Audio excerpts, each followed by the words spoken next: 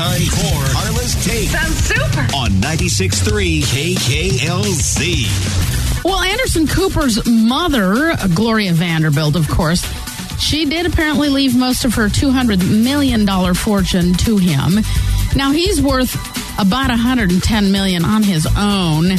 He has said in the past he didn't expect to get any of her estate because he doesn't believe in inheriting money. He thinks that makes you weaker.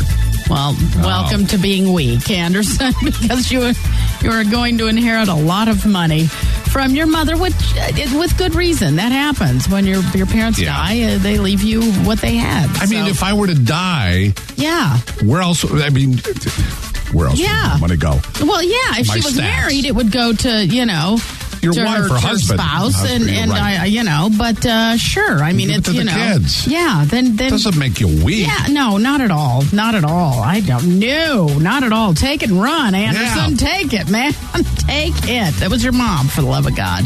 She worked hard, and so does he. So, or no shame. Do with it what you think your mother would want you to do. Right, with it. Which I don't doubt he would do some kind of cool things with it. He's a good guy.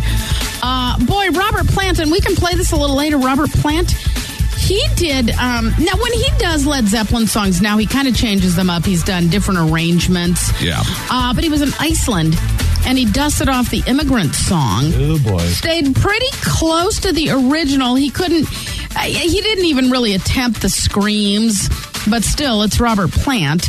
And he hasn't done this song live since 1996. Right. So it's a big deal. And we'll play a little bit this later. That's We got to boost it up a little. Yeah. That's the one. Yeah. Okay. Right. Yeah, that one. And sad news yesterday.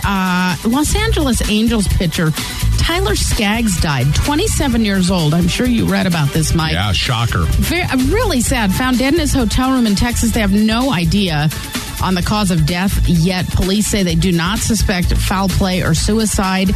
We're probably going to find out he had some heart condition nobody knew about, but really sad. 27 years old. So second time this has happened to the Angels. Yeah. About 10 years ago, I know the same thing happened. A pitcher, very young.